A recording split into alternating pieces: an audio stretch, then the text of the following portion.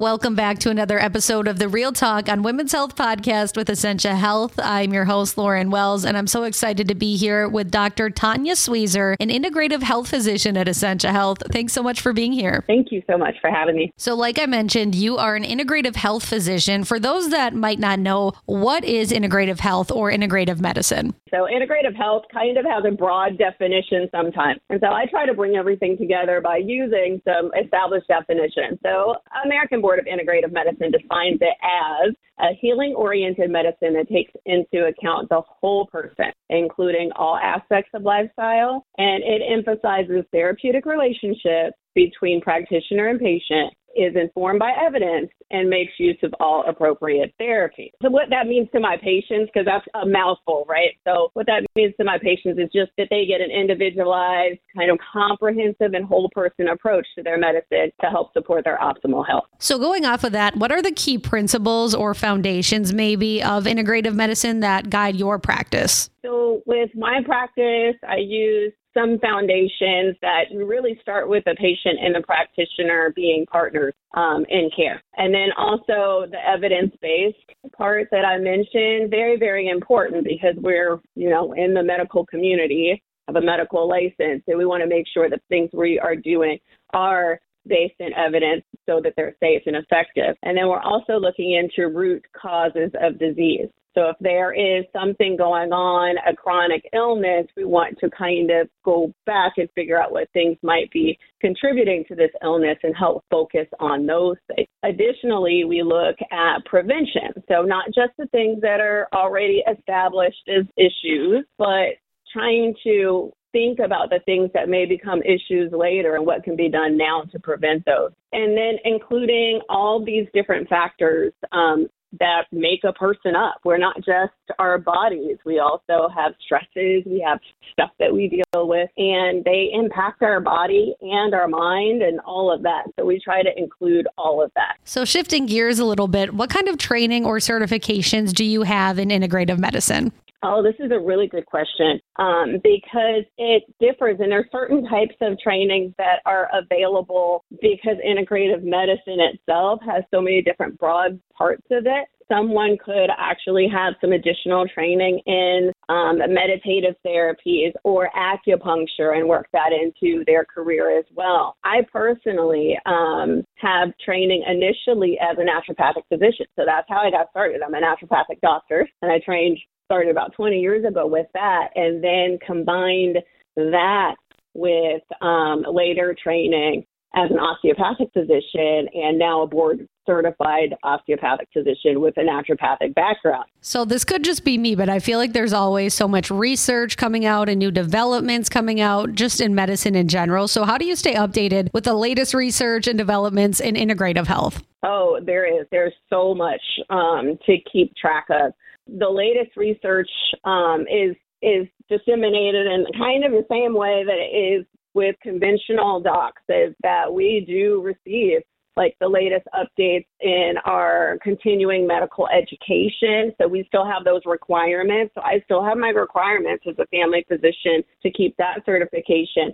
And then with additional integrative, you have conferences that provide that education. You have research journals that we frequently will use. We have individual studies, group meetings even within our department to encourage collaboration, make sure that we know what is the latest and what is the safest research and development in our field. So now that we've talked about you and your training and your expertise, let's talk about the patients. How do you involve patients in their own care and decision-making process? Because for instance, I know myself and I know that I freak out and I research and I really need my doctor to bring me back down to earth. Yeah, that one is really important too, because Dr. Google is out there. And if I had, access to the internet, I would be on there, checking stuff out and trying to figure out what this means and why does that hurt and why does this itch and, all of that. And so patients come to us, from that background, of course, and that's what we expect. So what we do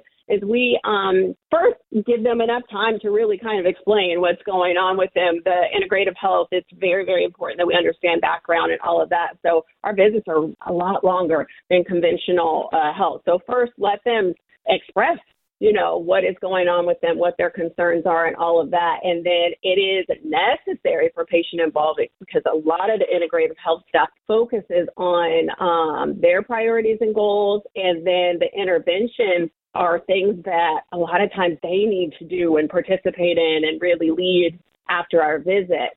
So lifestyle changes, nutrition things, these are all to-dos on the patient's list. So we have to have that buy-in and that mutual understanding and respect for sure. So I'm always curious, based on what you're saying, especially like every person is so different. They have different health issues that they deal with and things that they deal with. So what strategies do you use to understand a patient's unique needs and goals? Oh, this is also really, really good question.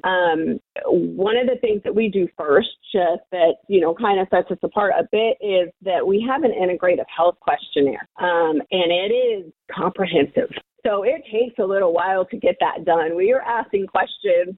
We might as well be asking questions like your mom's maiden name or something, because it is very detailed. These are illnesses that you might have had as a child, things that might have been affecting your health growing up throughout your, early 20s or whatnot, depending on what is going on with the patient. All of the things that might be influencing your health. So questions about stresses, even job stress, family stress, dietary habits, family structure, personal beliefs. Those questions appear right next to what were your surgeries and what are your medications. And so that's one of the first tools that we use to understand. And as you mentioned, this takes time. So that questionnaire is something that we study before we even see the patient for the first time. And then when we see them, we allow first visits are over an hour and second visits are around 45 minutes, just really understanding and going into depth into the issues that we are addressing. Another thing that comes to mind as I listen to you talking about integrative health is the mind-body connection. I feel like mental health and all of that is so much more in the forefront now, especially after COVID. So how do you address the mind-body connection in your practice? That is one of the most important things in integrative health, is really focusing on that mind-body connection and how much that actually affects our health. I'm glad that you brought up COVID and what was going on during that time. I think that made it very clear to all of us, whether we're, patients or, parents or, whatever it is, that this is affecting all of us, and things that are stressful or things that make us lonely, things that are scary, and all that happened with COVID really affect our health outcomes. And so when we address that in our treatment plan and while we're speaking to patients, so there's always something that we're going to be doing with the mind-body connection, whether it's meditation, working on stresses, going and seeking out therapy, any of those things, and just educating on how that can affect the body and what's going on with them.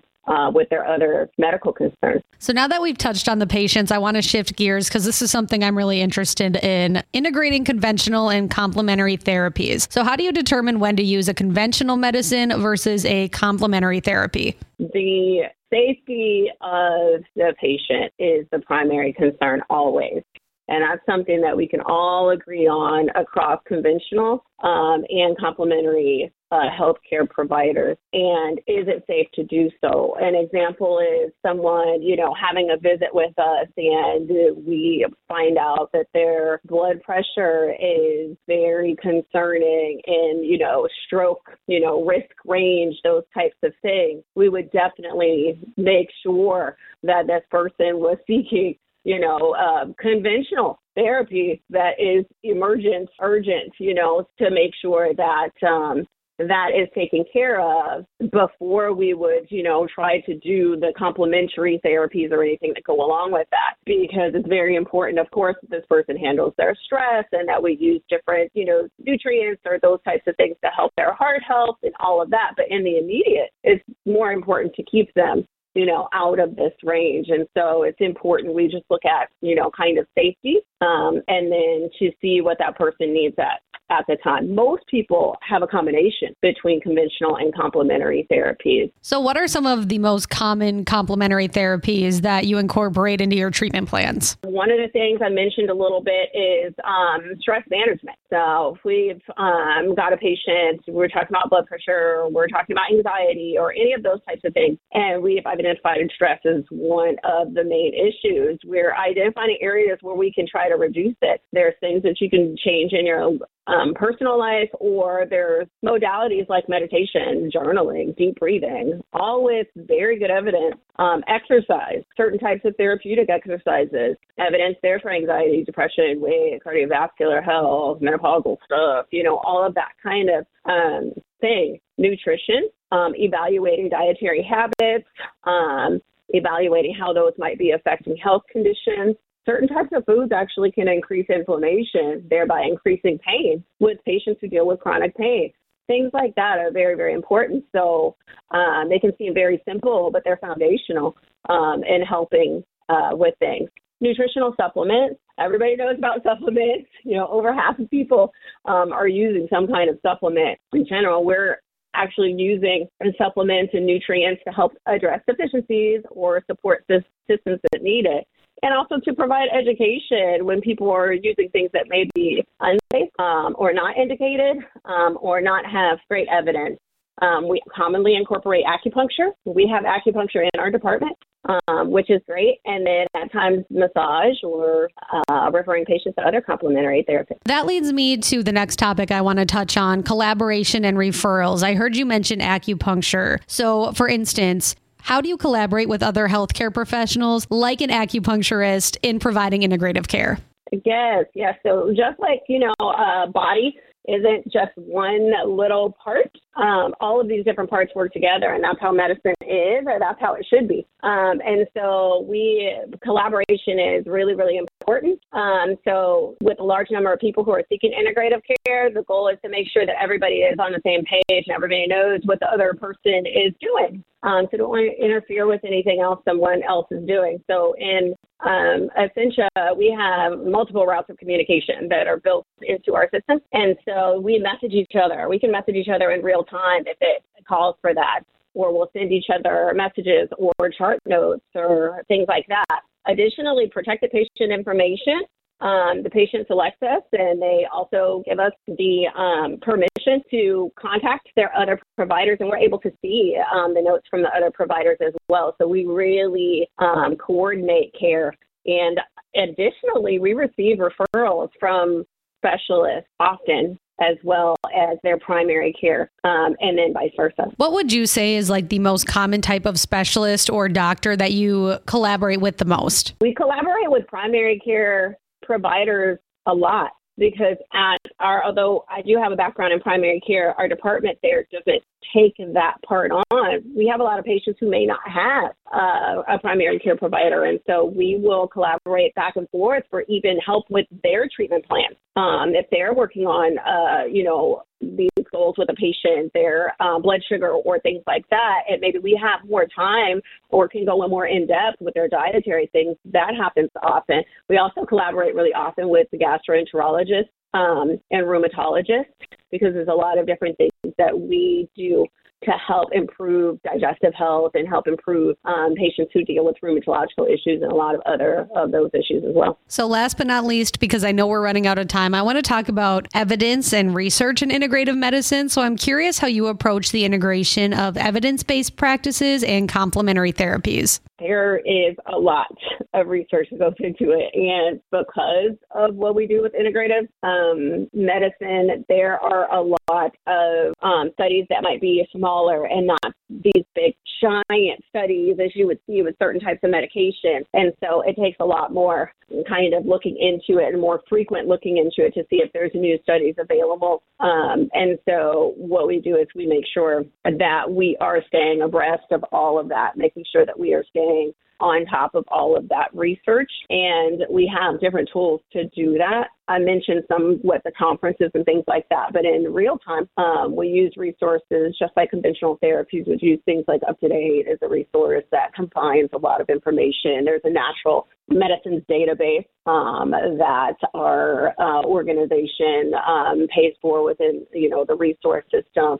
And that actually combines a lot of Cochrane reviews on these particular products. It could be an herb, or it could be a nutrient, or it could be a type of therapy. And I refer to those often because things are often changing. Though with 20 years of experience, there's a lot that's changed in 20 years. And so it's something that we're often doing and sharing with patients. So to kind of wrap things up, at what point should somebody consider seeing an integrative health physician?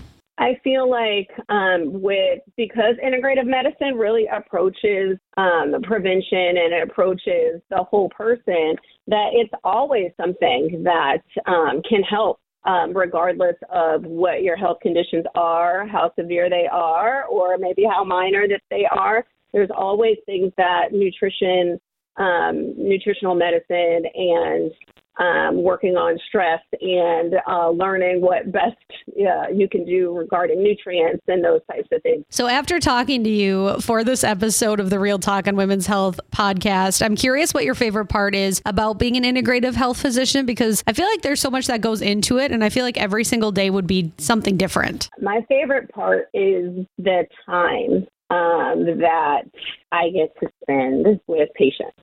It really takes time to get to know people in general, and if I'm helping a person helping them to improve their health, I want to make sure that I understand all of the background information, that I understand all of the things and give them the time to explain those things to me and let them tell me what they feel like is the most important thing, so that we always incorporate that in their care. So the time to do that is really important to me. So I really enjoy that. So last question, what is one thing that you want to leave listeners with for this particular topic of integrative health and integrative medicine? I would just say, if you haven't tried it out, definitely do that. Or with all of the health information that's out here, it can be really confusing if it's just questions that you have about things that you've seen and how that might apply to you. I think it would be really good to reach out to someone who is trained to make sure that those things can be applied in a very safe and individualized way. Just safely is really important. Well said. Well, thank you so much, Dr. Tanya Sweezer, integrative health physician at Essentia Health. I was so interested in this topic, and I feel like I learned so much. So thank you so much for being a guest on the Real Talk on Women's Health podcast. Well, thank you so much. I look forward to it if I'm able to come back. Absolutely. I'd love to have you back for a part 2 in the future. But in the meantime, thank you everybody for listening to this episode of the Real Talk on Women's Health podcast with Essentia Health.